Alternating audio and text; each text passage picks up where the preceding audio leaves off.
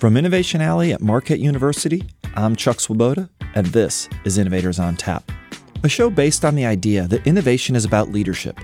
It's a mindset to find a better way, and ultimately, it's about people.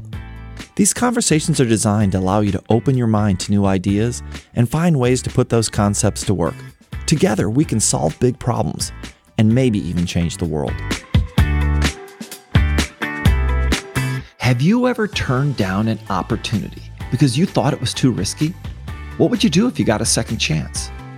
Well, on today's episode, we talk with Jim Murphy, who is currently the head of animation at Pixar, even though he originally turned them down.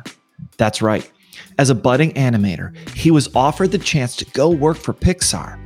But since it was only a 6-month contract with no guarantees, he decided it was too risky and he said no. And then something incredible happened. The movie Toy Story. Jim spent the next week watching the movie every day and realizing he needed to work at Pixar. Eventually, he got a second chance and has been involved in Pixar's tremendous success ever since, working on films such as The Incredibles, Monsters, Inc., Ratatouille, and even directing his own short film, Lava. But this episode isn't about filmmaking. It's a lesson in creativity, culture, and making the most out of the opportunities that present themselves. As Jim described the early days at Pixar, the art form was new. We were just a ragtag bunch of artists from all different mediums. And we had something to prove. That's the lightning in the bottle. Nobody really believes you can do it, and you have this surprise for the world. That's what's on tap today. Enjoy.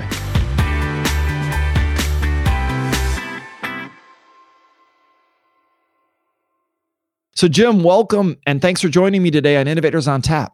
Thanks, Chuck. Thanks for having me. So you're probably best known for your incredibly successful career at Pixar, but I was surprised to learn that you actually studied journalism at Marquette.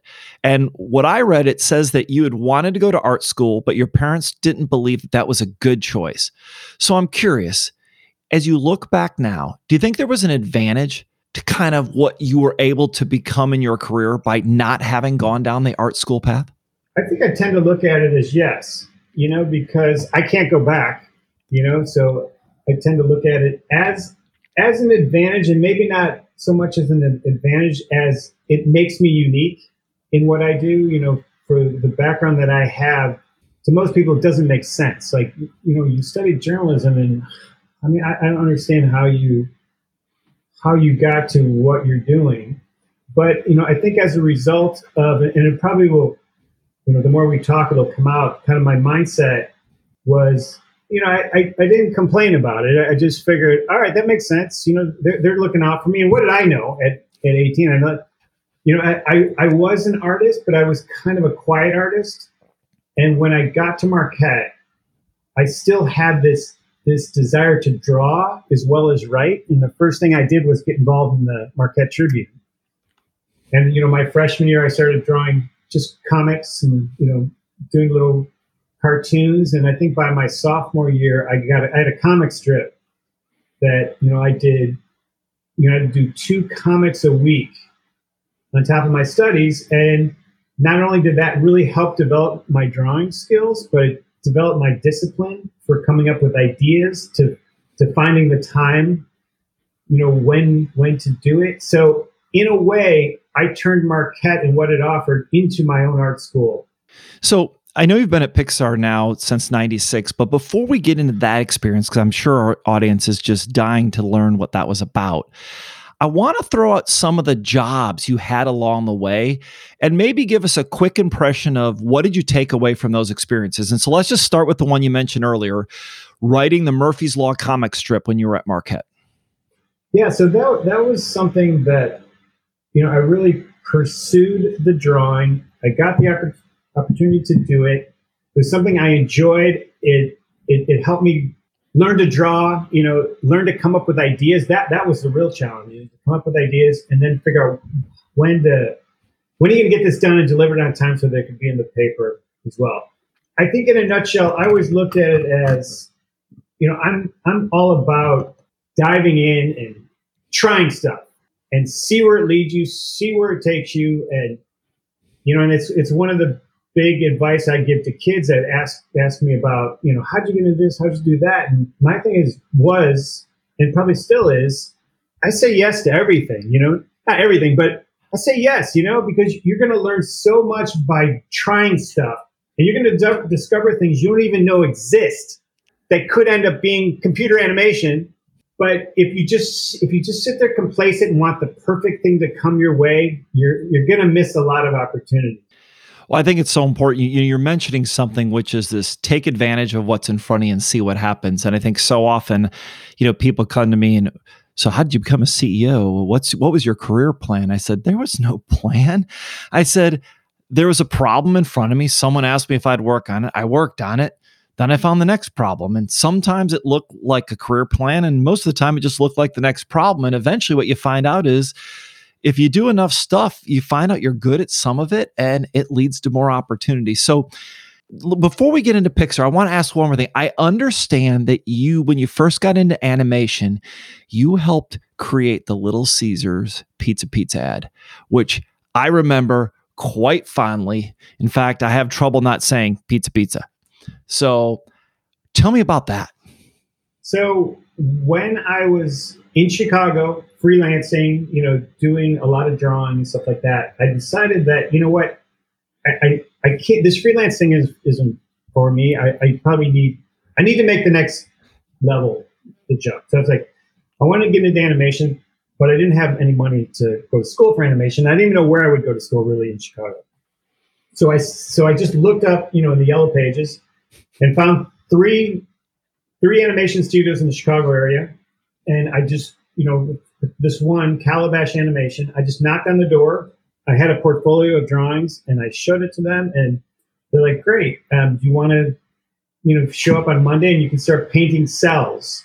I said, yeah, I'll do some of that. And then from there, they hired me. And so that's kind of how I got into animation in Chicago. And from there, one of the clients they had was Little Caesars. And they also had some bigger ones like Trix and, Trix Rabbit and the Lucky Charms Leprechaun. So while I was there, I got to work on a couple of these Little Caesars ads and do I actually have a drawing on my wall I could show you if you want to see it. It's, a cell, one of those painted cells that they gave me when I left Calabash. So it was a joy. I loved working on those characters, and it's so funny that because so many people, their ears almost as much as when you say Pixar, they say Little Caesars, pizza. Like, yeah, I grew up with that's awesome. Well, it's one of those ads that, it just worked, right? It obviously had an incredible lasting effect. So you have a really interesting story about getting hired at Pixar, where I think you originally turned down their first offer. So can you tell me more about that and how you eventually change your mind and decide to go work there? Now I'm at Calabash. I've probably been there about a year and a half. And, while I was there, my wife and I bought a house, and we just had our first child. And I just was feeling like, I got to up my ante. I got to up my game again here. And while I was at Calabash, this animator next to me, we were talking, and he was telling me about, have you heard about this company out in the Bay Area that's working on the first computer animated thing? I was like, oh, no, it's Pixar. I go, Pixar, I remember their shorts. So right about this time, the Calabash, I got my first bonus. And I took that bonus and I bought my first computer. And when all these things came together, I was like, I got to get into this computer. This is where everything's going.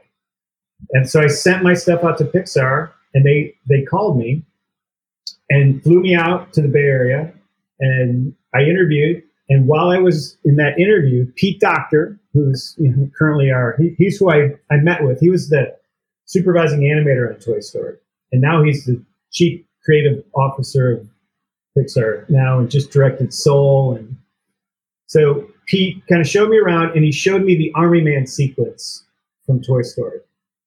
And my eyes, I couldn't figure it out. Like, how do you do that? It was so new. And then I came back to Chicago. I was like, oh my God, this is unbelievable. I got it. So they made me an offer, but the offer was only for 6 months. So I'm like, oh, it's like my dream job, but it's 6 months, and I've got to get from Chicago to California with a kid, and I have a house, and like, so I said, I just can't do it. I can't take that risk and be in California. Just when I get settled, I'm looking for work again. So I said no based on that. And they were like, oh, we get it. It's too bad, whatever. Then another company in Seattle, that was a computer game company, offered me a job. I had turned them down, but they kind of came back and they sweetened the deal. We're like, let's go to Seattle. That'd be awesome. So we moved to Seattle. I worked there for a year, and I worked on this game that was real challenge. It was a challenge, to try to make it, as great as I wanted it to. And at the end of that year, they kind of gave me a month off. It's like, just to go take care of yourself. You've been working so hard. And then literally to the day, Toy Story came out it was Thanksgiving. So I went and saw it, and I was just devastated. I was like, I blew it. Like, you're killing me. That you, like, I was just beside myself, so beside myself that to punish myself, I went to see it every day until they hired me. I'm going to see this every day until they hired me. So I spent that Thanksgiving putting together my reel and everything. And then within probably a month, they flew me back out, hired me, full-time gig. And then I started in 96. So you're at Pixar and you get to be involved in all these cool films, right? I think Bug's Life, Toy Story 2, Finding Nemo, Cars. And I know you got to do your own short film, Lava, which is actually how I was first introduced to your work, because a colleague at Marquette said, oh, you got to see this thing. My kids are in love with it. You won't believe what it is. And I still remember watching it. And it wasn't until it was all over that I realized it was a story about a volcano. Like, it was, and so it was so cool because I was like transformed. And so then I got a chance to see your TED Talk recently, and you kind of tell a story a little bit about some of the lessons from that experience. And I was wondering, can you give us kind of the shorthand version of kind of some of those key lessons that you went through in developing and making Lava into the incredible film that it is? Yeah. So when, at that time, anyone could pitch a short film idea, but when you pitched, you couldn't just pitch one idea, you had to pitch three. So when I knew this is what I wanted to do, I almost took like 6 months to a year, and I just started developing three ideas. And my goal was, there are going to be three ideas that I absolutely love equally. And Lava was just one of them. And Lava came from my love of Hawaii. My wife and I honeymooned there. I've always had this fascination with Hawaii. And I remember watching an episode of ER, and I heard Israel Kamakawiwo'ola's, Over the Rainbow, in the saying, and it's like, I know that song from The Wizard of Oz. That's one of my favorite musicals of all time. Who is that? Angel. That is crazy. So with that, I thought, what if I could write a song like that? And ultimately through the research, I learned about this underwater volcano called Loihi that's actually underneath the Big Island. And I just thought, like, oh my God, does the Big Island even know that there's a little island down there? Like, that's perfect for a story. So that was kind of the thing. So I finished the song. Then I started pitching it. And then in pitching it, it was really kind of having that love and that passion and the vision come out in the pitch. So it was just to always bring myself up to that, so that when I pitched it, I was giving it everything I got. And in doing so, it got greenlit. So then once it gets greenlit, they're like, okay, careful what you wish for. Holy crap, I gotta figure this thing out. So then you get into story. And then as I'm figuring out the story, like, oh my God, our characters, they're volcanoes, they can't move. What are they gonna do? And then, we just kind of hit a rock. And this is one of the things I talked about in the TED Talk. Like, confronting all those obstacles, this thing slowly started to present itself. And throughout the entire process, of filmmaking, I think that's what I've learned the most about it, is that you have to embrace the unknown of the creative process and kind of trust where it's going to take you. And so much of your job as a director is kind of what I talked about earlier when you're pitching, is to pitch the enthusiasm and the passion and the vision for it, so that first of all, it gets greenlit. Second of all, super, super talented people that are way better than you are at what they do join your team. They start to understand the vision, and then they start to take that vision, becomes their vision. And then once they start to take it and it becomes their vision, then you're directing. And then it becomes this constant struggle of like, when do you hold on to your vision of what it was and what the intent was, and when do you let go of that and let it become what it's going to be? And I often feel like it's a lot like parenting, to where, as a parent, you have a vision and an idea of what you want your son or your daughter to become, but you kind of have to start to let go of that and let them be who they are going to be, and then help them become the best of who they can be. And also sometimes you got to crack them down, and that it's the constant balance. So I hope that answers your question, just in that I think you're always kind of getting knocked down, and that's just part of the process. Well, I think you captured a really critical idea that I think we underestimate, which is you talked a lot about enthusiasm and passion.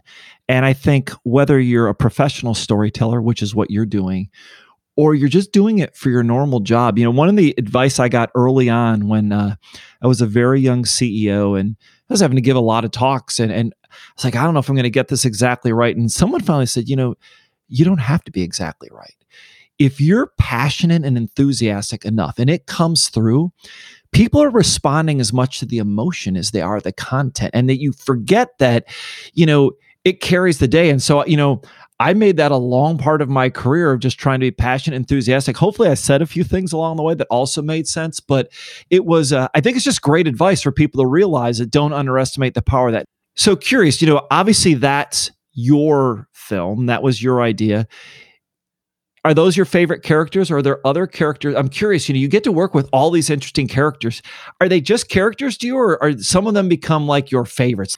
Well, absolutely. I think you get attached to characters, and you get attached to the experiences that are happening to you at that time when you're animating those characters. Like I can go through each film and tell you what music I was listening to in my, that it just becomes as much about your relationship with these characters as your relationship with the people that are also, on these films. And like when you have like the thing with Lava for that as well, like I'm as proud of that film as I am with all the people that I got to work with on it. And when it was over, I was so sad that it was over. And I was jealous because they were all leaving me to go work on another film. I was like, you can't leave me.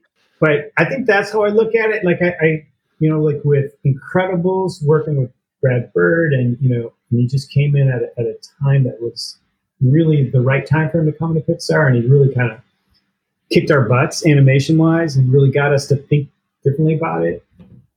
Cars, working with John Lasseter and Joe Ranft, sadly who passed away. Then working with Pete Docter. Monsters. So, I was reading about Pixar's history, and it says when you joined, it was kind of like computer animation is like brand new. And so there really wasn't, there wasn't like a bunch of people that knew it. There were animators, but computer animation was kind of this new thing. And it reminded me of this idea that, no one was really an expert yet at that. And I'm wondering that because you were taking and inventing this art in real time, do you think that's part of the magic? In other words, you didn't know what couldn't be done, so that it kind of encouraged you? Because what I sense sometimes is when you don't know what's not possible is when the best magic happens. But I don't know if that was the same experience or not for you. Absolutely. And it was a ragtag bunch of artists from all different mediums.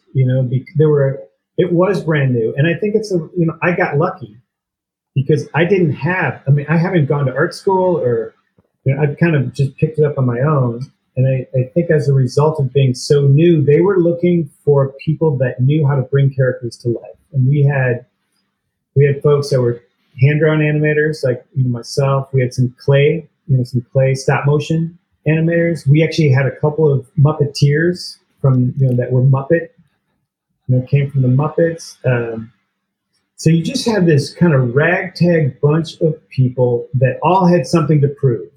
That it was this new medium, it was this new studio, and I feel like that's the lightning in the bottle. That you're in a place at a time and you have something to prove. That that no one really believes in you that you can do it, and you've got like this surprise for the world that you're just like, oh my God, people are it's gonna explode their brains when they see this, and I'm a part of it. This is great. I'm so lucky to be a part of it. And kind of, what we were talking about, having passed up the opportunity the first time with Pixar, that I cherish it even more, that I got a second chance.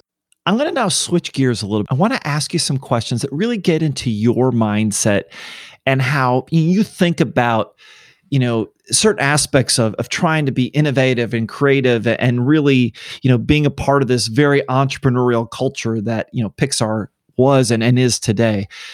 So my first question is, do you believe that your success has come more from avoiding failure or embracing failure? I would say both. I feel like everyone wants to avoid failure, but you have to embrace failure. And I feel like, the phrase we talked about, trust the process, is such, that's like remember Ed Catmull saying that, like, trust me, like, what is that? And trust the process is just that. It's embracing failure, that making these films is extremely hard. And I think Andrew Stanton has a great quote of like, fail early and fail often. Get all your stuff out to get to the good stuff. And that's the process. So embrace it, and it's iterative, and you just got to keep staying positive, and you're going to constantly get knocked on your butt.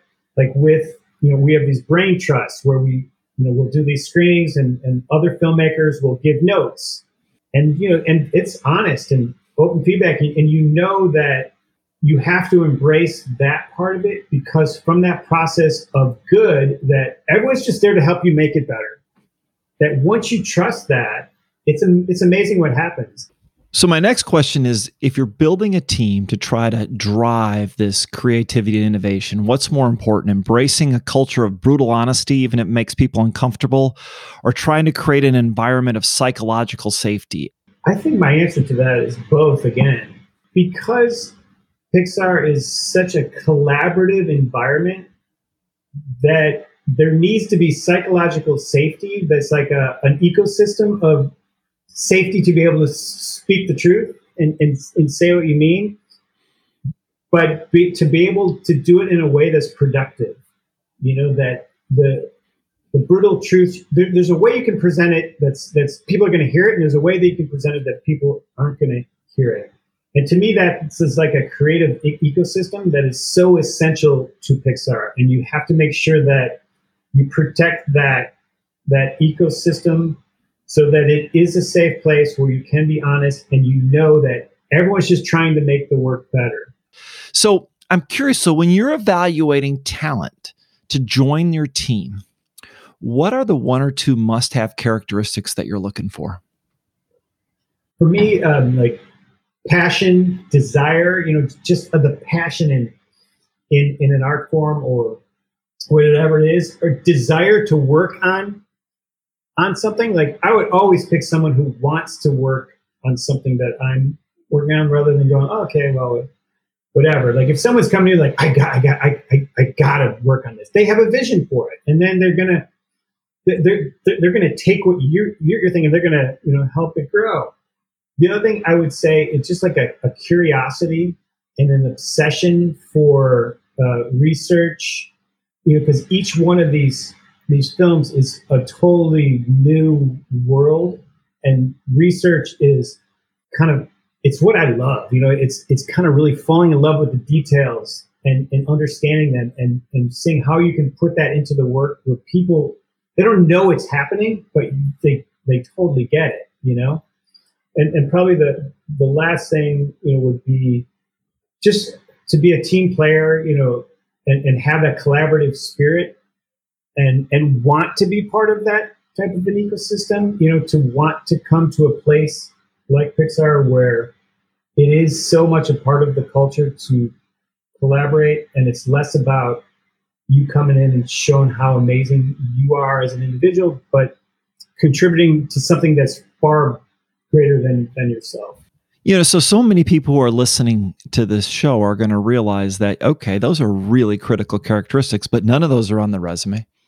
So you have any advice for how you might get at those things when you're meeting someone to potentially join the team? How do you get it? Because I love those characteristics, and I used to try to recruit for myself, but how do you get at that? Well, I think I always try to encourage people to, particularly with what we do, it's less about what's on your resume and it's more about what's in your work. And I always try to encourage people to put yourself in your work. Like put what you love and what you geek out about in you're your own expert on it because you know so much about it. That's what I want. Or if it's a student film, or don't try to present what you think someone might want you to be.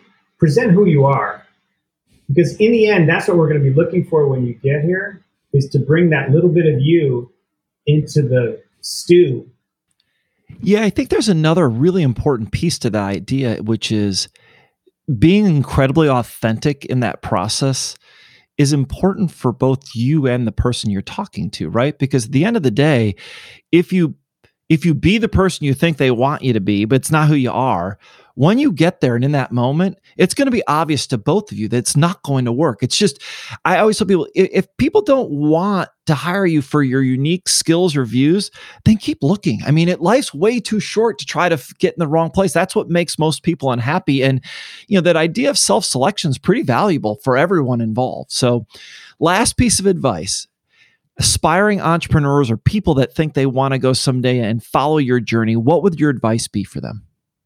I think back to what I said of not treading water, and to try things and to accept challenges and see where it takes you, and not be afraid to jump into something and you don't know where it's going to lead you. To say yes to stuff, to pour your heart and soul into everything you do. Like no matter what it is. I want to say, one, your insight has been great. I think that, you live it every day, but having had a chance to meet lots of different people, you bring just a really interesting perspective that I think will really guide, not only the professionals that are listening to the show, but also those that, are earlier in their careers trying to figure out what they want to do. So thank you so much for sharing that. It has been an incredible experience. Thanks again for being on the show. And hopefully one of these days we'll get a chance to connect with you on a visit to Milwaukee. I hope so. I'm ready.